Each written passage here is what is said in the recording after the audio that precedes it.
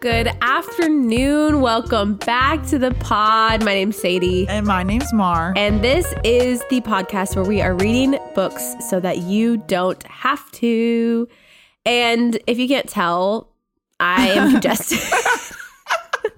This is the podcast healing where Sadie. Sadie gets sick. Yeah. This is a podcast, the one where Sadie gets sick. No, I am recovering from a cold. So if I sound a little bit funky, that's what it is. Okay.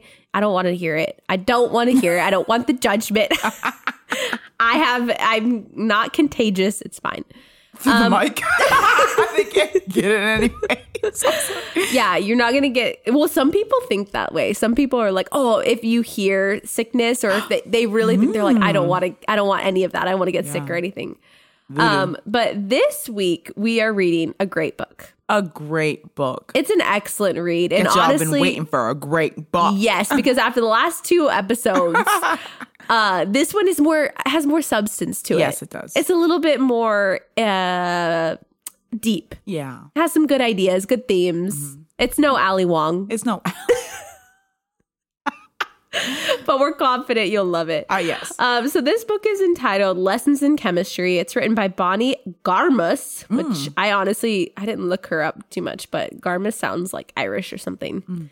She's Irish. She's Irish. She's like the complete opposite. Yeah, she's like, not at all.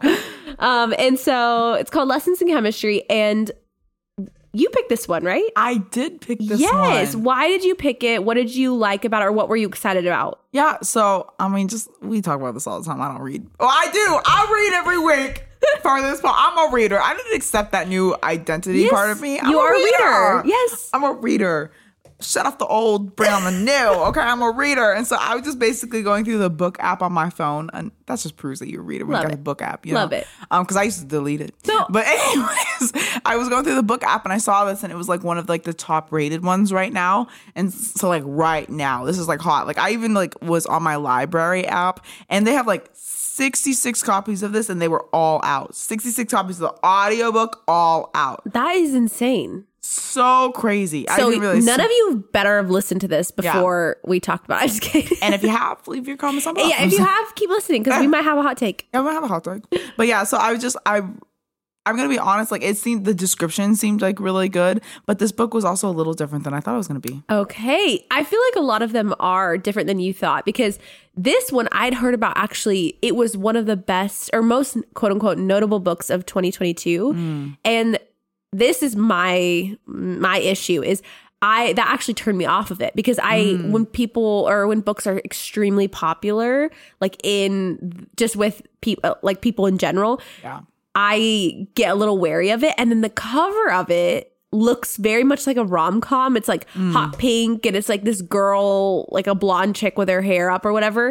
Okay. And so I kind of was like, oh, I don't know if that's going to be my vibe. Yeah. I didn't read the description of it at all. And I could not have been more wrong. It is so good. It is so good. But also, did you know that Apple TV is releasing a TV show? What? Of this book. What? This year. Sorry, Joel. I slammed my phone down. What? It's going to be so good. Guess who's starring in it? Stop. Ew. Brie Larson. Okay. Everybody, wait a second. And it's a star-studded cast. Like, there's a lot of really famous actors and actresses going to be in this show. If you guys do this show wrong, I know, I will be very upset about it. Livid. Because the book is excellent. Excellent. It's so good. But yeah, I'm so excited. So we're going to have to watch that when it comes out and maybe do a little reaction. Yeah, a little bonus episode review. Mm-hmm. Wait, I love that. But yeah, I'm so excited. I learned that today when I was looking up some research. Yeah, because one of the last books that we read, the last thing he told me, that's coming out with a movie too. I think it already came out. Yep. Dang. But yeah, so Mark, tell us a little bit of what this book is about. How does it start? How do we get kicked off into our lessons in chemistry?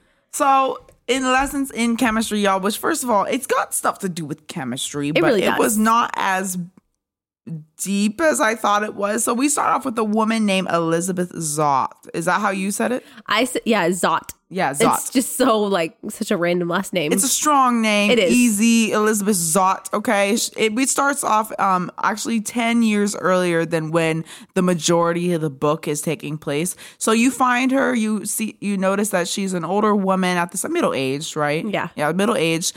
And she happens to be working for this TV show, and it's called Supper at 6. And what she did is she would plan meals, and she would do meals but in a chemistry setting, but that's just kind of who she was. So she just kind of taught about the nutrition of food, but in a very real way that kind of wasn't accepted for the time zone that they were in, which, by the way, is around. It starts off in the 1960s, but the majority of it is in the 1950s. And I realized too that was actually just before the second feminist movement, like the second wave of feminist movement was. So before that, it was like women were trying to just achieve basic rights of voting and different things. This second wave of feminism happened in the 1960s. So this would have been as she's, so she kind of would have been as when she's in the show and a little bit older or on the cooking show, that would have been just starting that second wave of feminism. But that was more about like achieving familial rights, like achieving opportunities outside the home, like sexual expression. There was a lot of things like in that second wave of feminism that she kind of embodies. So I thought that was really interesting. I think she obviously purposely wrote it in that in-between time because I think Elizabeth Zott seems to be like one of those front runners in that feminist movement. So it's so crazy if she was even in like, if this was like real, she probably would have been one of the main people that people would have talked about. Oh yeah, absolutely. Like doing this. So it starts off there where she's at home basically, and she's kind of just wondering. She's got a child. It's introduced off. Her name is Madeline in the beginning. And it just kind of introduced of how she's kind of tired, right? She's tired at the end of her day. And it goes, there's a sentence that she's like, oh, how did my life get here? And then she said, well, I can tell you how. Calvin Evans.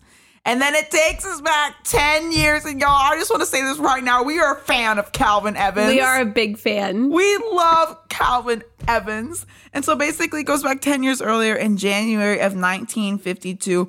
And just before we kind of get into that, I just want to give you guys a description, an actual clip it from the book of how they describe Calvin. So that way you can just have this in your head. So the book says he was 6 feet 4 inches tall. Very specific, by the way. Very specific. Wait, 6 feet 4? Yeah. Okay, because honestly, anytime a guy's like, I'm 5'12" or I'm 6 foot exactly, I'm like, no, you're not. No, you're not. You're short. So he is like being very specific because he's like, no, I'm legitimately over 6 foot. 6 You better believe it. 4. Which you would have to be because people would be like, no, there's definitely extra 4 inches above that 6 foot. Because that's so tall. It is tall. That is really very tall. I'm 5'1" and I'd be like, what the heck? Like, So he was 6 feet 4 inches tall, lanky and long, but he slouched to the right, probably a byproduct of always rowing stroke side. But the bigger issue was his face. He had a lonesome look about him, like a child who had to raise himself, with large gray eyes and messy blondish hair and purplish lips, the latter of which were nearly always swollen because he tended to chew on them. Kind of gross. That is actually disgusting. Yeah. If I saw a guy chewing his lips, I'd be like, ick, immediately. Yeah. Turn off. But he was the kind of face that some might call forgettable, a below average composition that gave no hint of the longing or intelligence that lay behind, save for one critical feature, his teeth, which were straight and white and which redeemed his entire facial landscape whenever he smiled. Fortunately, especially after falling in love with Elizabeth Zott, Calvin smiled all the time. So sweet. So he's not a looker, but his smile lights up his whole face. Yeah. And it's so sweet the way she describes of like when he falls in love with Elizabeth. Yeah. He's transformed. Like everyone can see a different side of him. Yeah. It's so good. Yeah. So Calvin, we find out, is from Iowa. So his parents passed away when he was 5. They were very tragically hit by a train. It was really awful. And then so he was raised by his aunt until she also passed away in a car crash when he was 6. So she hit a tree. Oh, horrible. So for his whole life changed in the span of 2 years. So after his aunt passed away, then he ended up going to a Catholic boys' home. And that's where he spent the majority of his childhood and adolescence, which is, I guess I was wondering, like, we understand that now most Catholic boys' homes were pretty horrific and a lot of awful things happened there. I was curious, do you think that would have been at all known at the time? Because I was curious why you wouldn't say some children are sent to an orphanage versus some go to like a Catholic boys' home. I don't know. I thought that was interesting. Like, do you think that would be like at the time they would have any kind of idea? Like, did they think it was better than being put into? I'm not sure if they really cared, honestly, because like even like how they talk about it throughout the book, like we later meet somebody that is a priest, a good priest, but he even says that like when he finds out that Calvin was in this place called All Saints Boys Home. Yeah. He was like, which is really sad because those homes are known for like pedophilia and stuff like that. And so I feel like it was a known thing, but these are also kids that were, they're saying there was like, if you were here, it was because your mom died in birth and your father couldn't cope with it. Wow. Like that was like the main thing. And so even if they were lying to you. And so that's like why, so I feel like these kids were kind of like, I hate to say it, like throwaway kids. I don't believe in that. But back then, like they were just trying to find a place for them to go. Got it. And so I think either one was probably horrible, especially in that time frame. Yep. But I don't think they probably would have cared. Yeah. Yeah, that's horrible. That's so sad. Yeah. But so that kind of gives you a little bit of idea of Calvin's upbringing. And then Elizabeth, she was raised mostly in Oregon. Her parents were extremely religious. Her brother, also really tragic, committed suicide when she was 10. And then her dad, she describes, is currently in prison. And so she said one of his quote unquote signs from God was that he ended up killing 3 people. So I hated this guy. I hated that. Because he was known as like a Christian man, right? But he was really more of like tricking people. I don't know if they ever said Christian. I know they said religious. It made me think of like Waco, Texas vibes. Yes. That's what I got the idea of someone like Waco, Texas was this, you know, it's like this city where basically, the guy thought he was Jesus incarnate and then had all, it was disgusting and had all these people trapped in this home and was doing all these horrific things. Bad. I hate that. Yeah. Wild. That's what this honestly, that's what he reminded me of, like a religious fanatic, not necessarily like a. Well, the sad thing is that like he, like, this is also like Elizabeth also, since she is a chemist, we'll just say that, and she's also an atheist. Right. But it's also because of how I believe that she was brought up, because her father claimed to love the Lord, but then she would literally watch him like trick people, and he would be like, oh, I need a sign from God, and then he would have something like remote ready to go to show that it was a sign. Oh, he had like peanuts or something like that. I don't even freaking know. Like it was just like it I feel like it's a theme in this that like a lot of these people do not believe in God because of the way that they misrepresented God horribly. Right. Well, and I think that's also, again, you see like a difference of what religion means and what a faith-based life can mean. Exactly. And I do think, though, he was also just crazy. I think it was like a religious fanatic and not necessarily because then he killed people. Yeah. So her dad's in prison and her mom remarried is in Brazil. So also, this is the thing, they don't talk about her mom a lot. Just the fact that she left and went to Brazil, which I mean, like, yeah, get out of there. Your family seems kind of crazy, but why not take her with you? That's a great point. They never say that. No, that's a great point. I think it's because Elizabeth was like, I'm going to be a scientist and I want to do that here and I can't do that in Brazil. And she got into college. True. But how did Calvin and Elizabeth meet? So since she is a chemist, right, she was working in this, I don't even know, how would you say it, an organization? Basically, a research institute. A research institute called Hastings, or Hastings. I think it's Hastings. Hastings. And so basically, Calvin Evans happens to be a very well-known scientist in this time. He has had a lot of breakthrough, has a lot of good papers out. Like he was just very smart, very intelligent, one of the best scientists around. And so he was also working here. Also, we find out not because like it was the best place to be, but because of like the rowing program. Yeah, he literally picked it because he heard that it was the best weather for rowing. Yes. Which I'm so sorry. Have you ever done rowing? I've done rowing on the machine. I've never done it in real life. It's death. I would not do it. I don't even like the machine. Oh, maybe it's more enjoyable if you're on the water. No, and he you're even with describes people. it as the worst thing you could ever do, but you just feel so strong afterwards that it's worth it. See, and I get that idea that there's some things that you do where you just afterwards you feel so strong and empowered that you're like, I'm going to keep doing this regardless if it hurts or not. Yeah.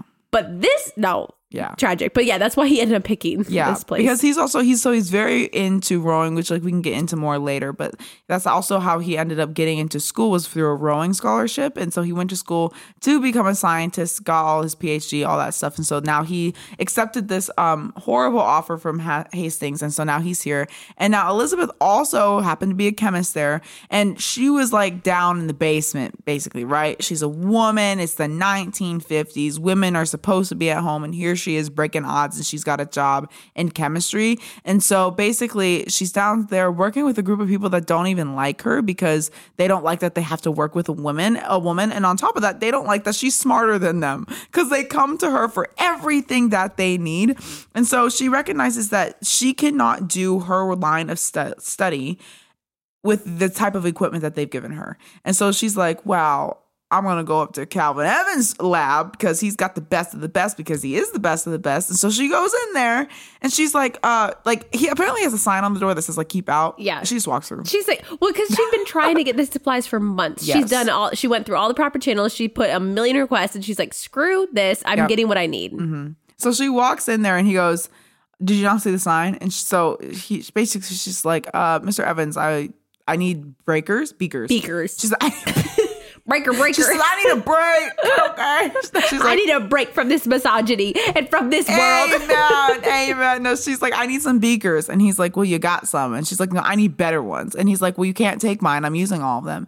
And then he's like, Dan, this is the thing with Miss Elizabeth Zott. Okay. Do not misplace her. Do not call her a housewife when she ain't one. Do not call her a secretary when she a chemist. Okay. That's what he did. He was like, what is the secretary doing up here anyways? And with that, she took all the beakers and left. Yeah, honestly, as she should.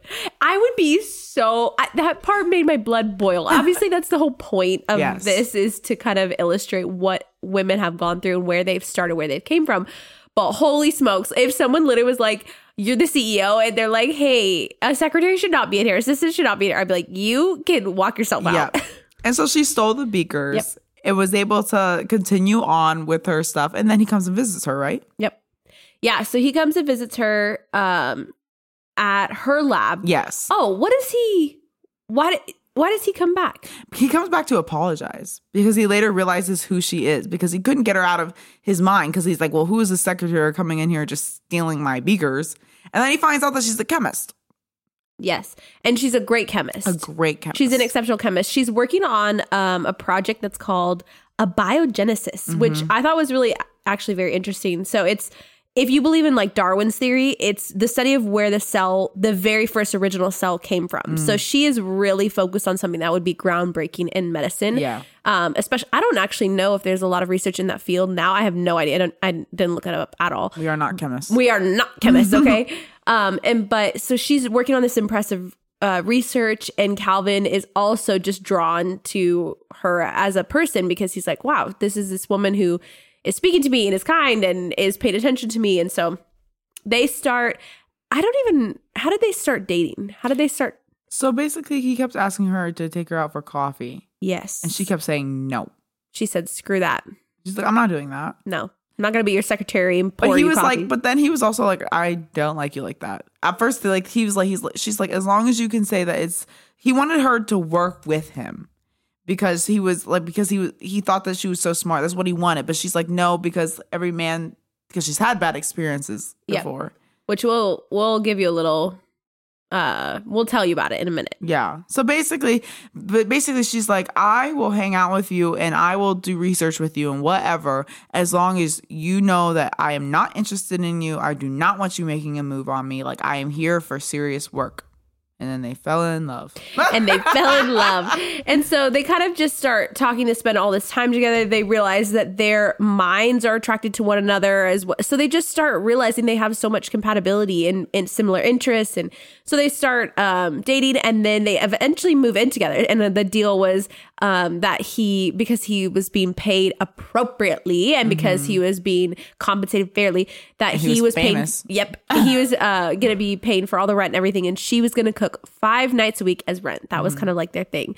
And so they kind of talk about how she doesn't want to get married or have kids. And she was kind of talking about that when her parents filed for divorce, it was revealed that her mom had been married 3 times prior. 3 times, and none of them knew about it. None of them knew about it. Can you actually fathom if you found out that your mom had been married like 3 other times?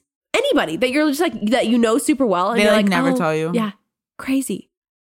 I feel it blows my mind. It blows my mind, but I actually was wondering too if that was something common in like the mid 90s or the mid 1900s, where I'm like, they just would get married and then split up and get divorced. Like even when we were reading the, what book was it with Junie?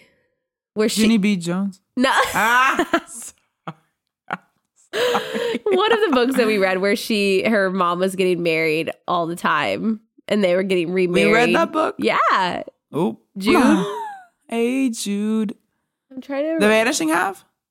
No. Jude is from The Vanishing Half. No, June Costas. Man, you did not read that book with me. Okay. Well, Sadie reads, by the way, she reads like 5 books a month. And then she's then I get confused. Well, so essentially when she found out her mom had married 3 times prior, Elizabeth said, I'm not going to marry. I'm going to be a scientist. Successful women scientists don't marry. And her mom responded, no woman says no to marriage, Elizabeth. You won't either.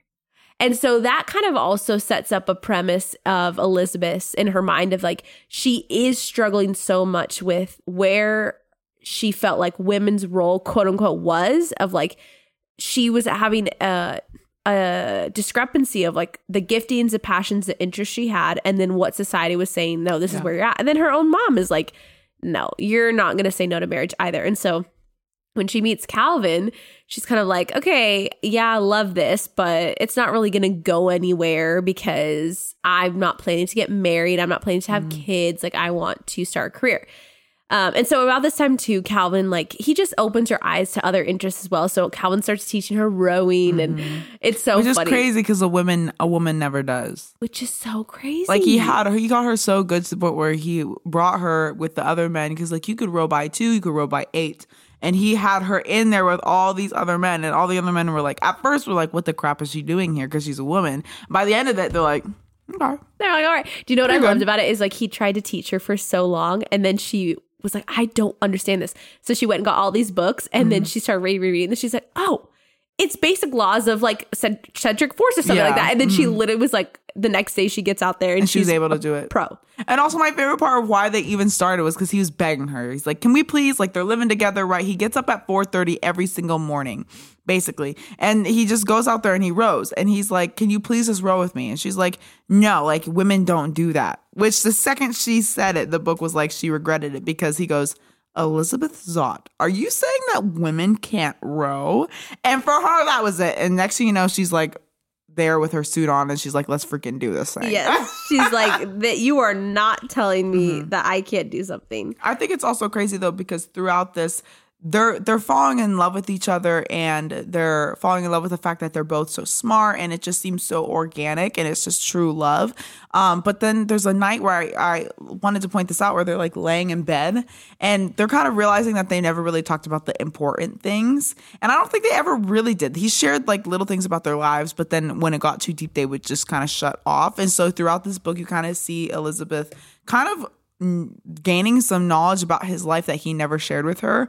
But yeah, I was gonna share with the fact about him being in the actual house. Yeah. The All Saints house. Yeah. Okay, so well, she was like laying in bed basically. So Calvin is like known for holding a grudge. Yep. And that's like all the scientists, everybody at Hastings Research Institute knows this guy holds a grudge. Yes. And because she was always wondering, because when she got with Calvin, number one, everybody in this place already hated Elizabeth, but now they hate her even more because they hated Calvin because he knew the power that he had and he used it to his advantage. But he also held a grudge. So when they found out that she stole these beakers from him, like they were so mad about it, but then even more mad when they got together because they're like, wow, look at this couple. They seem so unstoppable and all this stuff. But so she finds herself laying in bed and she's like, everyone always talks about you having a grudge, but I've never seen it.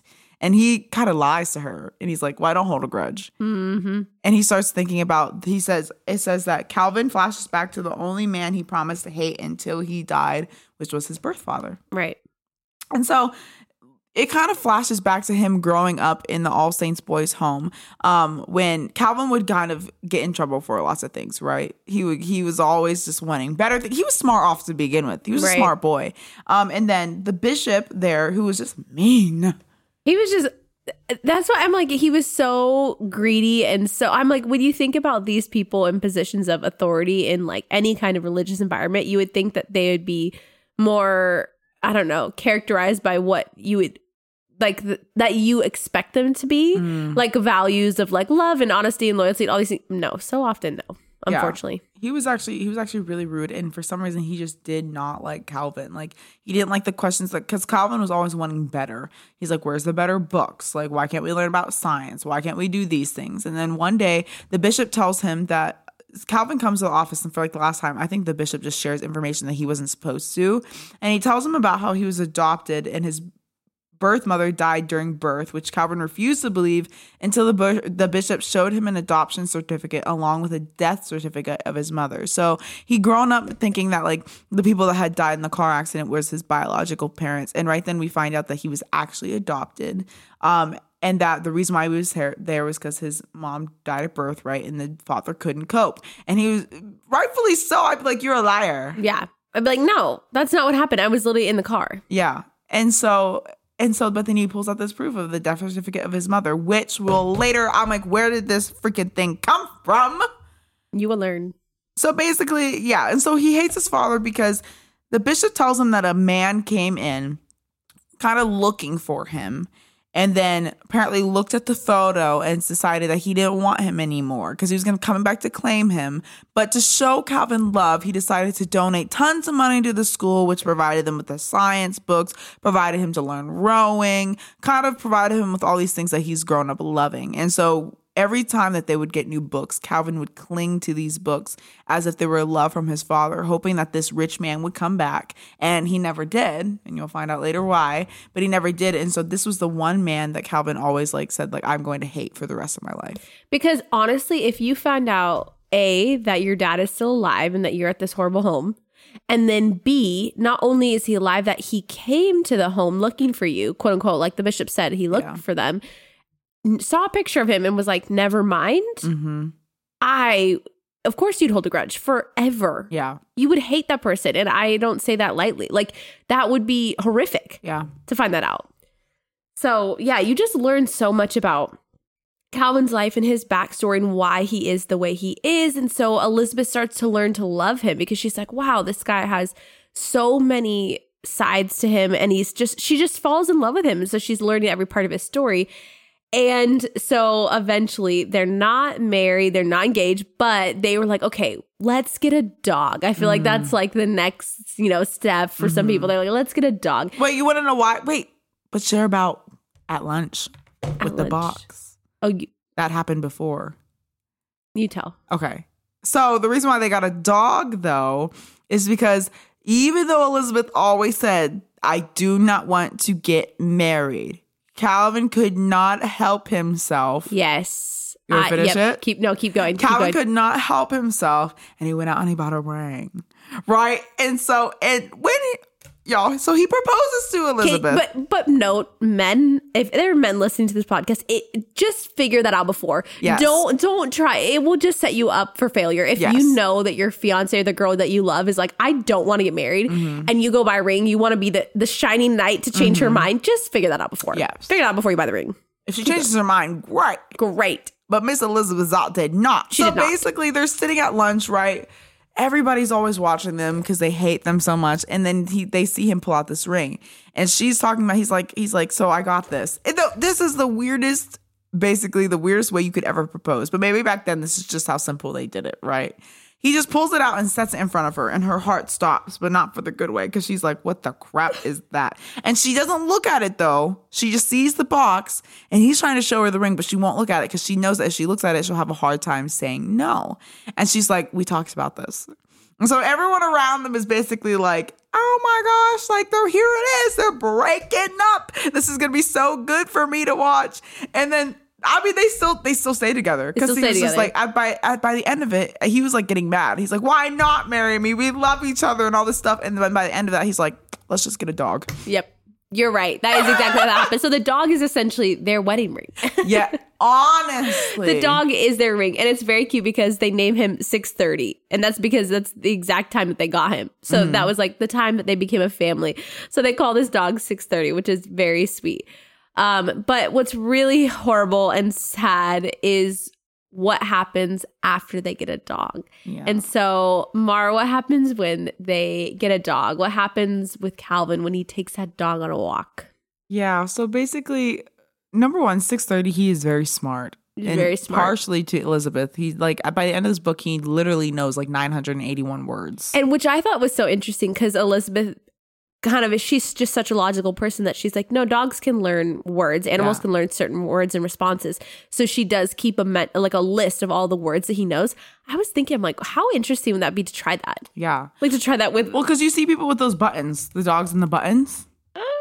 And it tells them what buttons, yeah. But it's because they're smart. They're definitely intelligent creatures. Well, and that's why I'm thinking you can train pets to respond to certain words. And I don't know if it's even the intonation you say the words with or what, but yeah, they can respond. So yeah, this dog's a genius. So he's so smart. And I love how they write about 6:30 because 6:30 actually, like, he tries to protect them very often, and they kind of write about him, and he has his own thoughts throughout the book, which I thought was really interesting that she did that, because like usually the dog's just like the little thing in the corner, right? But this dog had thoughts. And so basically he would run with Calvin all the time, and back then men did not run outside. No, which I honestly feel like, what the heck? I didn't know that. Why don't you run outside? That feels like such a primal, natural, like human instinct. And so everyone hated that because apparently it was like against the law. You can't be running outside. But Calvin would run past the police station every morning. They just let him do it, probably because he was so well known and famous. But they were always saying, I don't know why he wouldn't just stay inside and run in his ballet slippers like everybody else. When I said ballet slippers, I was like, y'all were running in ballet slippers. I was like, how is men running inside in ballet slippers better than them running outside normally? Yeah, I was very confused by that. Yeah. But basically, they end up passing a law that says your dogs have to be on a leash, because before he would always run and the dog wouldn't be on a leash. 6:30 would just be following him behind. And so, but Elizabeth, who wants to keep, 6:30 safe, decides to buy a leash. And at first he's like, no, I'm not going to use the leash on him. Like, he's fine. But one day he decides to do it anyways. And he was actually on his way to run to work because Elizabeth got up early that morning. She had to go in. She wanted to do some extra work. He wakes up an hour later and he's like, you know what? It's like 5:30 in the morning. And he's like, I'm going to go and we're going to run to work. And so he's about to leave, and then he sees a leash on, and he's like, leash on the wall. And he's like, you know what? Let me put this leash on him. He said, she bought it. I'm using it. Let's go. And so, and let's go. And so, but just to backtrack a little bit, do you remember what 6:30 used to do? Oh, wasn't he like, he was a scent finder? Like, he would find certain scents of drugs? He would find bombs. Oh, bombs. Okay. His job was to sniff out the bomb and then jump on it. Right. Which he didn't like. He didn't like that at all. No, he wasn't very good at it. No. But he did learn those traits. But because of that, and they had no idea this was his backstory, because he kind of found them. They didn't buy him somewhere. But he was very scared of loud sounds. And so they were out. They were running. He was on a leash.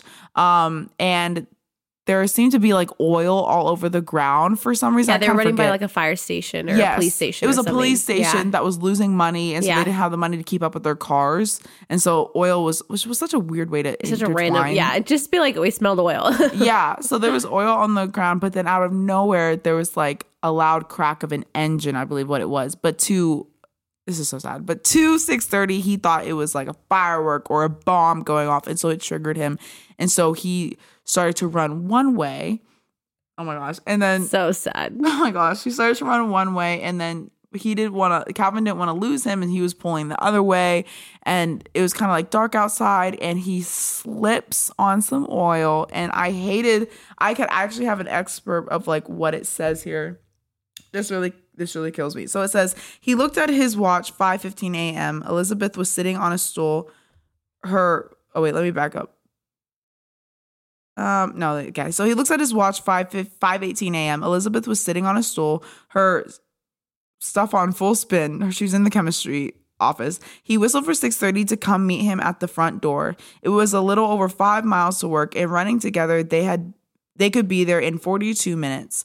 But as he opened the door, 6:30 hesitated. It was dark and drizzly. "Come on, boy," Calvin said. "What's wrong?" Then he remembered. He turned back, grabbed the leash, bent down, and clipped it to 6:30's collar. Securely connected to the dog for the very first time, Calvin turned and locked the door behind him.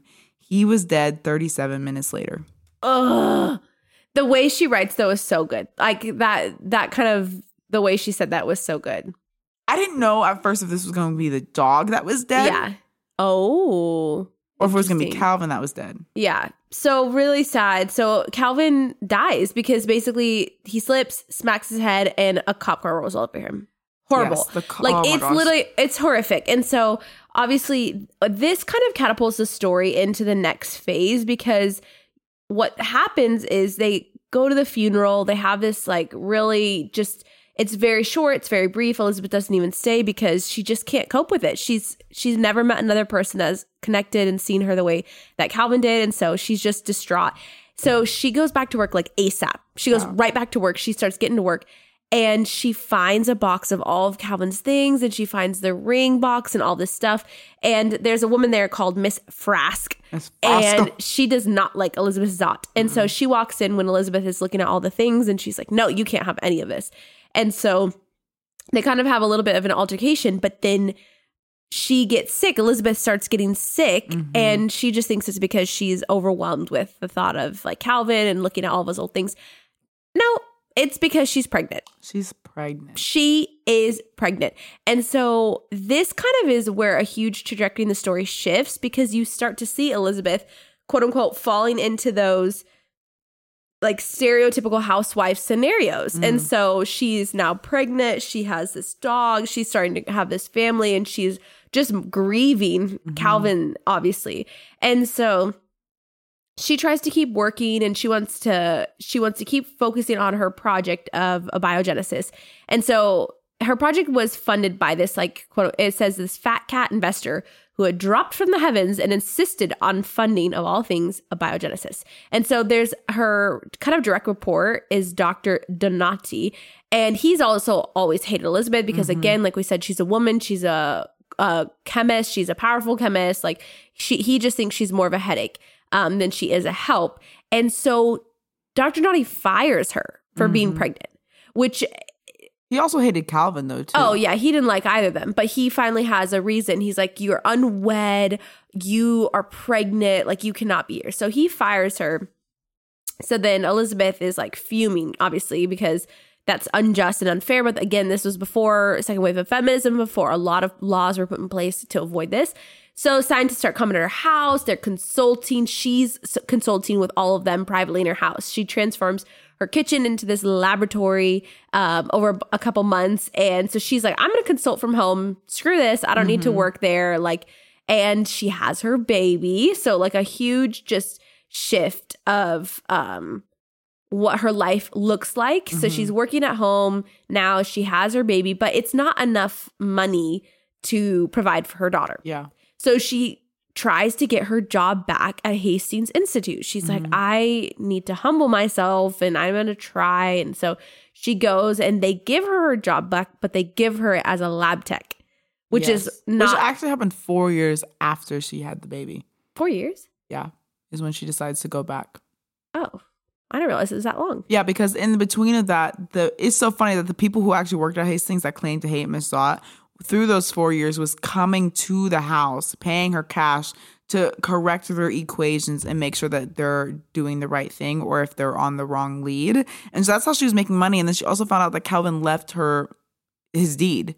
Right. And that's kind of what was keeping them afloat, because she said if he hadn't done that, they would have been on welfare. Right. So, but she starts realizing, okay, this money's not going to last forever. My daughter, Madeline's got to go to school. So she goes back. She doesn't get her full job, and she's just like trying to be good about it. And I thought this was interesting too, because she has a moment with Miss Frask where she just has a moment of like frustration, right? Of being like, what am I doing? Have I made a mistake coming back to work here? If I'm not really going to get hired for what I'm good at and what I can be gifted in and all this stuff, like I know this is my job. And so she has this moment where her and Miss Frask actually share a moment of vulnerability, because they both realize they weren't able to pursue their professional careers because of male misconduct. So Miss Frask says, what about you? Why aren't you a PhD, Zot? Because if Elizabeth was a PhD, if she had finished her degree, because that was the whole thing, is that she actually doesn't have her PhD. Yeah. And you learn because Elizabeth hardens and without meaning to revealed a fact about herself that she'd never told anyone other than a police officer. She says, because I was sexually violated by my thesis advisor and then kicked out of the doctoral program, she shouted. You? Miss Frask looked back, shocked. Same, she said limply. So they both find out that they are not in the careers that they want to be in because of these horrific things men have done to them. Yeah. So Elizabeth went to UCLA and she was studying this incredible research. She had this thesis advisor and he sexually violated her. Yeah. And so then when she was trying to get help and she was trying to get him arrested, no one believed her because she was a woman. And so then her thesis advisor, right, obviously called her crazy and that she was a student. So she didn't get her PhD. She didn't get to finish. And I hate this though, because you know what's crazy about like back then, these men, literally like so many of them did this. But when she was talking to the officer didn't ask her like what happened. He said, do you have any remorse for what you've done? Because she stabbed him with a pencil. That's how she kind of protected herself to make him get off of her, basically. But he didn't. To me, that was a sign that like it wasn't that he didn't believe her. It was that he didn't care. Yeah. Because you see this time and time in this, like men just view women as property and that they could do whatever they want. But they also know it's wrong because before they do it, they literally say, it's time that I teach you a lesson.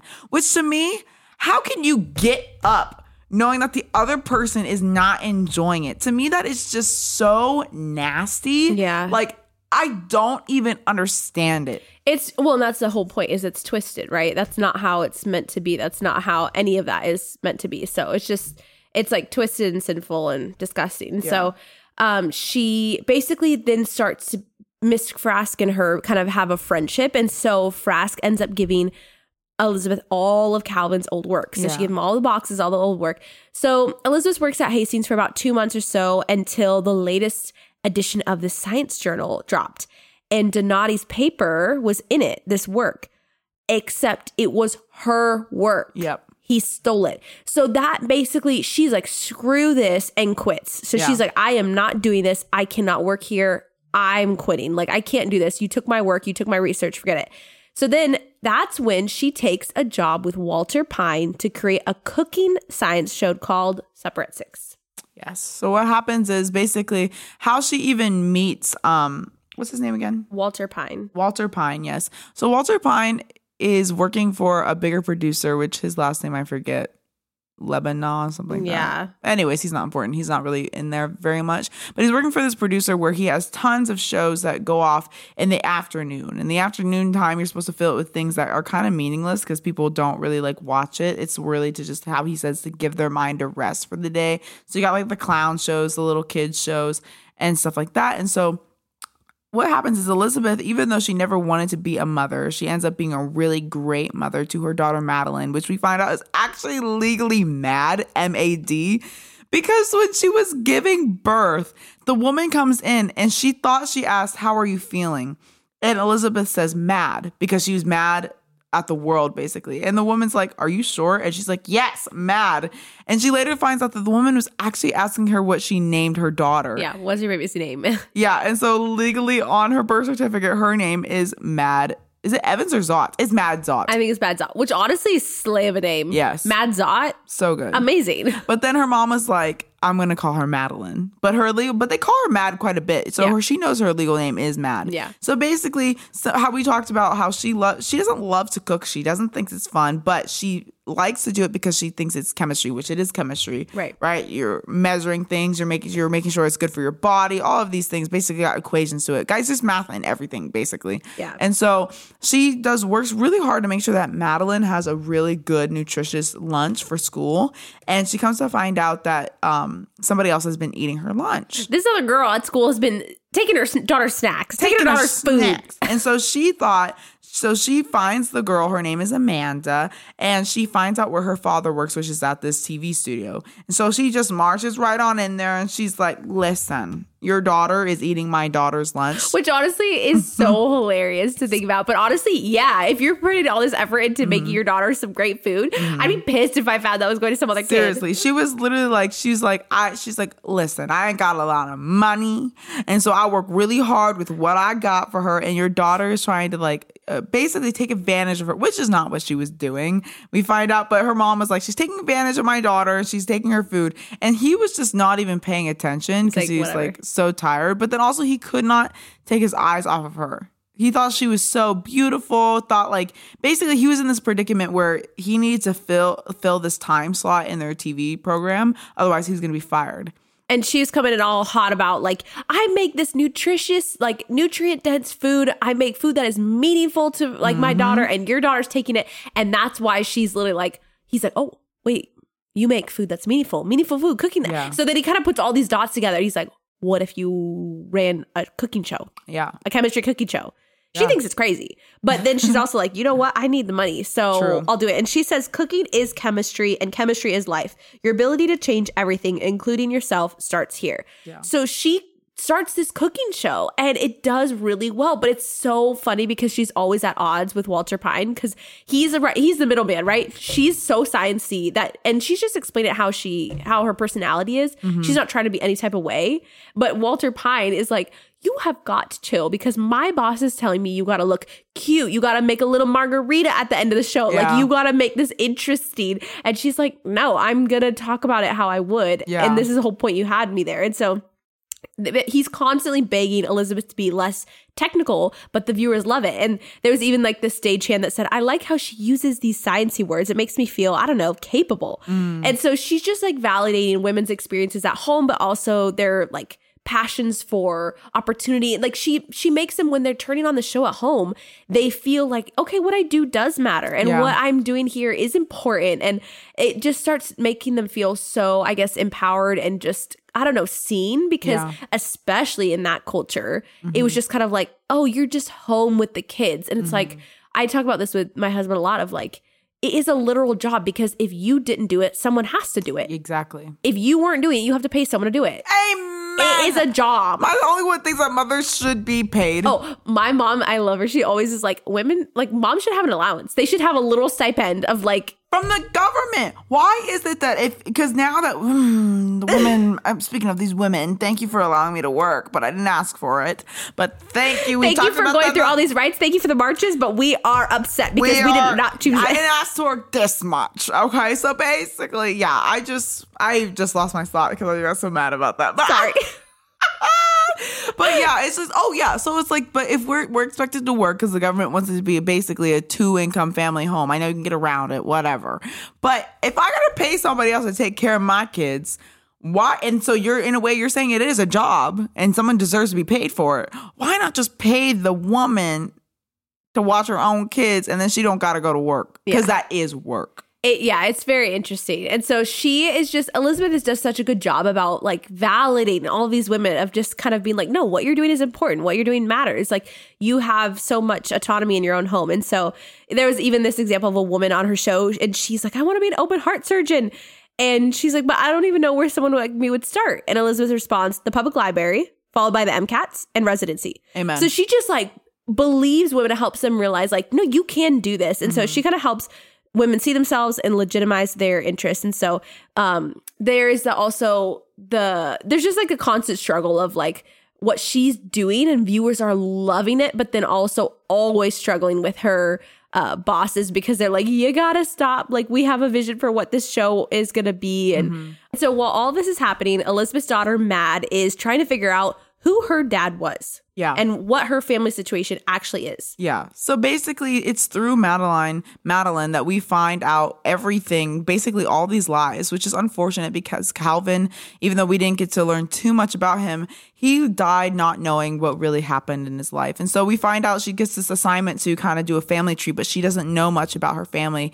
And so she finds someone to help her kind of deep dive into what's going on. And so this man reaches out to the All Saints home and they're asking about Calvin. They're calling over and over again. The bishop's lying, and he's like, don't know that person. And we later find out the reason why he's lying is because he has been lying this whole entire time. So basically, at the very beginning of the story, when we said that this man came in, that was his father, it actually wasn't his father. It was a man that was working for the Park institution. Basically, what they did was they fundraised things, right? Yeah, they kind of supported and backed financially all these different endeavors. Yes. And so basically what happened was the woman that is in charge of this, should I say this now? Right. Okay. The woman that is in charge of this actually happens to be his birth mother. They hear about the fact that his adopted parents had died and that he was in this home, and she was going back there because she wanted to take him. So the guy that came there worked for her, and he's like, I am looking for someone named Calvin Evans. He's tall, he's blonde, and my hope is to take him back to the rightful owners. And for some odd reason, just because this bishop knew that this guy had a lot of money, decides to say that Calvin Evans is dead. So he's a greedy freaking troll. Greedy. Yeah. So he tells them, he's like, oh, I'm sorry, Calvin Evans died of tuberculosis or something like that. But he's like, but you can support this. We could set up a fund for him. Yeah. He had like a little bin in front. He's like, this is for his memorial fund. And they had a picture. He just happened to have a picture nearby. And he's like, I think this picture is great. And the guy was like, too shocked to even ask for proof, basically. And meanwhile, Calvin's actually out there basically with all the boys. And so that's why that's why the science books start coming through. That's because of the rowing. And we later find out that the reason why rowing entered was because his birth father loved rowing. And so that's why it was kind of like a memory thing for his father, because his birth father actually died before he was ever even born. Right. And so it was just that his birth mom was putting in place, trying to grieve that loss. Because we also later find out that how they said that if you're here, your mother died in labor and your father couldn't cope. But what actually happened was that she was so young, she was 17, fell in love with this boy. Her parents did not want her keeping this baby. So by the time she came to, because labor is hard, yep. By the time she came to, right, the baby was gone. And they said that the baby had died in stillbirth. He's so sick. And they stole her baby. And later, someone that worked there revealed to her that her baby was actually put up for adoption like many of the others. So this was something that was happening all the time to women who were young and were having babies. Insane. And so it's just so sad that we later find out that Calvin had to die. Number one, hating a father that didn't need to be hated.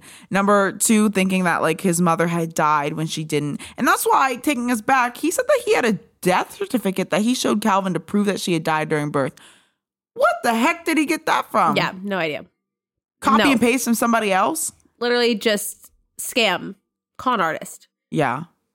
So basically you find out that, okay, all of this is a lie. So Mad is finding out all of these things about her family. She's trying to put the pieces together because her mom is also trying to protect her and, not put too much on this child before she needs to. But this whole time, Elizabeth's just struggling with like, okay, I'm doing this amazing work at this cooking show, but like ultimately I want to be a chemist, right? I want to be a chemist. And so she decides, she's like, I want to get back at my work. I want to go back to work. And so she gets interviewed by this really famous interviewer and reporter for Life magazine. Mm-hmm. And so this person's famous for just like getting all of his subjects to like open up and tell him everything that's going on. And so Elizabeth actually ends up telling him everything, telling him the whole story, telling him what happened to her at UCLA, what happened to her at Hastings, why her research was stolen, that article was actually all of her work. She just kind of unloads everything. And so Roth is like, who's the interviewer, is like, I'm going to do her justice and I'm going to write this story. Yes. Well, the story that actually comes out was totally misused. Yes. It literally, because they wanted a juicy piece. Yes. The article or the magazine wanted a juicy piece. And so they just interviewed basically every single person that hates Elizabeth and put lies. Used all of that.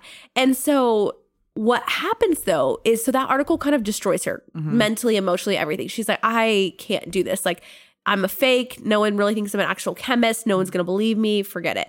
And so what happens though is she is contacted and finds out of who the Park Institute is. So she gets invited to have this job back from Miss Frask.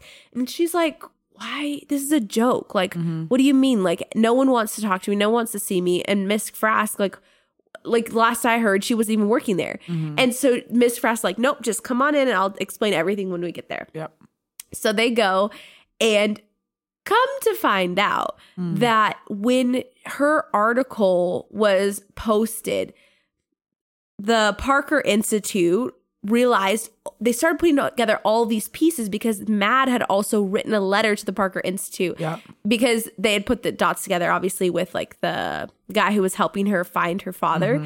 But they put all these dots together. So she'd written a letter being like, no, my dad isn't this person. And my dad actually was raised at this boys' home. So the Parker Institute goes in to Hastings Research Institute and is like, you guys literally have been lying about everything. And we were paying for a biogenesis project, which we thought was being run by Elizabeth Zott. But then we find out that you took all of her work. So they basically just floor everything. They fire everyone. And they want to hire Elizabeth back. And she's the head of it now. She's the head of it now. And so also, this is the moment that Elizabeth finds out about Miss Parker. Yes, because she remembers the name of that institute, and she was just like, she was like, what is your guys' connection to the All Saints Boys Home? And for some reason at this point, Miss Parker, she did not know that Elizabeth Zott knew that information, but she only knows it because she went through so much of Calvin's stuff after he passed in his journals, and she learned all these things about him. And so in that moment, she's like, listen, what is your connection to, you know, him? And she goes, I'm his mother and I want to see my granddaughter. Like, that's what it was. And so it's just so crazy. And so the book just kind of wraps up with just, I feel like just a really good high where she is finally getting the respect that she deserves. Calvin is finally being honored in the way that he should have been. And even though he did not get to see his life like come like that, it's like, I'm just so glad that so many things were made right, even though he didn't get to see it. Yeah. And it was so interesting, too, because the reason that Avery Parker from the Parker Foundation even realized that they're trying to find Calvin was because when Calvin he got published in this big article, they were like, maybe he isn't dead. But they just didn't know that there was even a Elizabeth Zott or a daughter at all because they weren't ever married. So she didn't even realize, oh my gosh, I might have a granddaughter. Or she just thought she was too late. And so it's a really interesting book. It's so well written. There's so much more that we would love for you guys. So, I mean, I'm going to say I would recommend this book. Yes. 100%. 5 out of 5. I honestly would give it a 5 out of 5. Me too. I think this is the first time I've given a 5 out of 5 on this podcast. And this is episode 11. I think too. I think so. Because I think I love the writing. I love the storyline. I love the setting. It was like feminist without being too much. It wasn't like degrading to men. It wasn't like, but it was just showcasing the illustrating what life was like and what a lot of women went through. But it was also she's such a good character to root for. Yeah. And I loved it. I thought it was such a good story. And my favorite part about this whole entire time is that this whole entire time, Mad has been 4 years old. Crazy. She was doing all this at 4 years old because her mom's so smart. She taught her how to read before 5. She got her into preschool before she was 5. She was writing, walking to the library on her own, like doing all these things at 4 that I would never let my kids do. She just believes that people don't have to put limitations on themselves. And she was like, well, okay, well, you're a preschooler, but why does that mean you can't do this, this, and this? Yeah. You might be ready for this, whatever it is. But I thought it was such a good story. We would highly recommend it for you. And I definitely think you and I should watch the show when it comes out. Yes, guys, if you get ready for that, check out our Instagram. Brie Larson is the woman who played Captain Marvel. Yep. She is going to be amazing in this role. Killing it. I can't wait. So this book was so good, you guys. We highly recommend go read it, and we hope you enjoyed. If you have any other suggestions or things you want us to read, what should they do, Mar? Send it to our Instagram. Put it in the comments down below. We read your guys' DMs. We're actually taking up a few of your suggestions. We're going to start. We have a couple books that we're going to be reading from listeners. Yes. You guys suggested it, so we're going to read them. But that's where you find us. Perfect. We will see you guys next week. Bye. Bye.